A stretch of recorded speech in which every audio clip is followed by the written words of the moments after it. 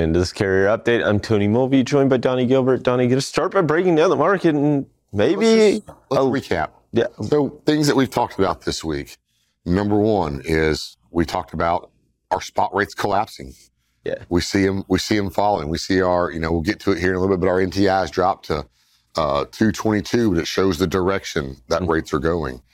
We've seen a lot of small carriers talk to carriers that have problems getting freight right now and very, very low prices on the spot market or nothing on the spot market. Yeah, that's a conversation I've had. And it's not just with small companies. It's with large ones that are asking, hey, where you would have expected some spot freight given the fallout from last week, and there hasn't been any. So where did it all go? Yeah. But we also talked about the high time for rail. Yeah. And we're seeing a lot of volumes move. And when we talked about rail, we talked about the railroads dropping prices in Southern California. Mm-hmm. Out there moving empties out to Southern California to get these extra rail volumes. I believe they're up, what was it, 8% from last year? I think that's about right. They're up like 8% year over year, up 6.5%, 5.5%, 6% since like September 1st, right? And I've used that as a proxy for growth when you look at what happened in the truckload market, where we're down from September 1st. And that could be rail dropping their prices, grabbing some market share. Yeah. But we looked at those and we saw where they're starting to hit Chicago. They're starting to hit Atlanta. Mm-hmm. So carriers in those areas need to start looking for that rail freight to start appearing. Yeah. It's going to go in a truck, whether it goes from the rail to a warehouse or from the rail to a further out DC or straight to a brick and mortar store. Yeah. It's going to move by truck, so start watching for these. And as we start here today, we're seeing just a little bit of an increase, not much.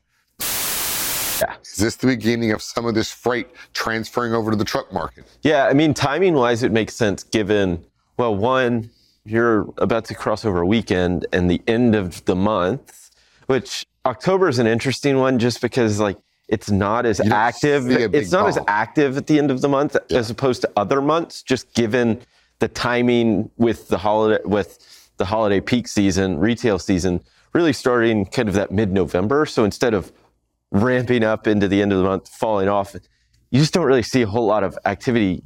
You got ahead of me, but we'll get to that November 15 in a second. We got rejection rates bottoming out, 3.52. And this is OTR, which is dry van, reefer, and flatbed all together. And we go to the next chart here right quick. I just threw up flatbed, van, and reefer all together. Well, flatbed's on the rise, 8.78%. Yeah. So all this is being offset by this dry van, and look at it, 3.3%. Yeah, that's not what you want to see. I mean, and that's part of the reason why, I mean, there's just no spot freight. And this is the routing guide has evolved over time, right? You've added brokers now can find themselves as the primary spot on a routing guide because they have access to hundreds of thousands of carriers at any given moment. If it moves from there, or even if an asset-based carrier can't take, broker's going to take it because they're going to be able to find a truck, right? And you see the difference between contract and spot right now. Yeah. Brokers can do pretty well between if they have their own contracted freight, they can do very well with it, provided they're getting those volumes. Yeah, that's the kicker is do they have enough volume to offset? Because ultimately, if they're having to go anybody's having to go scour the spot market, it's incredibly difficult, both from a reefer perspective, because 6.3 is extremely low, right? It's become increasingly volatile, but it's still extremely low. 3.31, I mean, rarely have we seen it lower. It was a little lower earlier in the year, but again, you're correct. It's effectively the bottom. I mean, it's near some historic lows. Yes. Let's go to the next chart here right quick.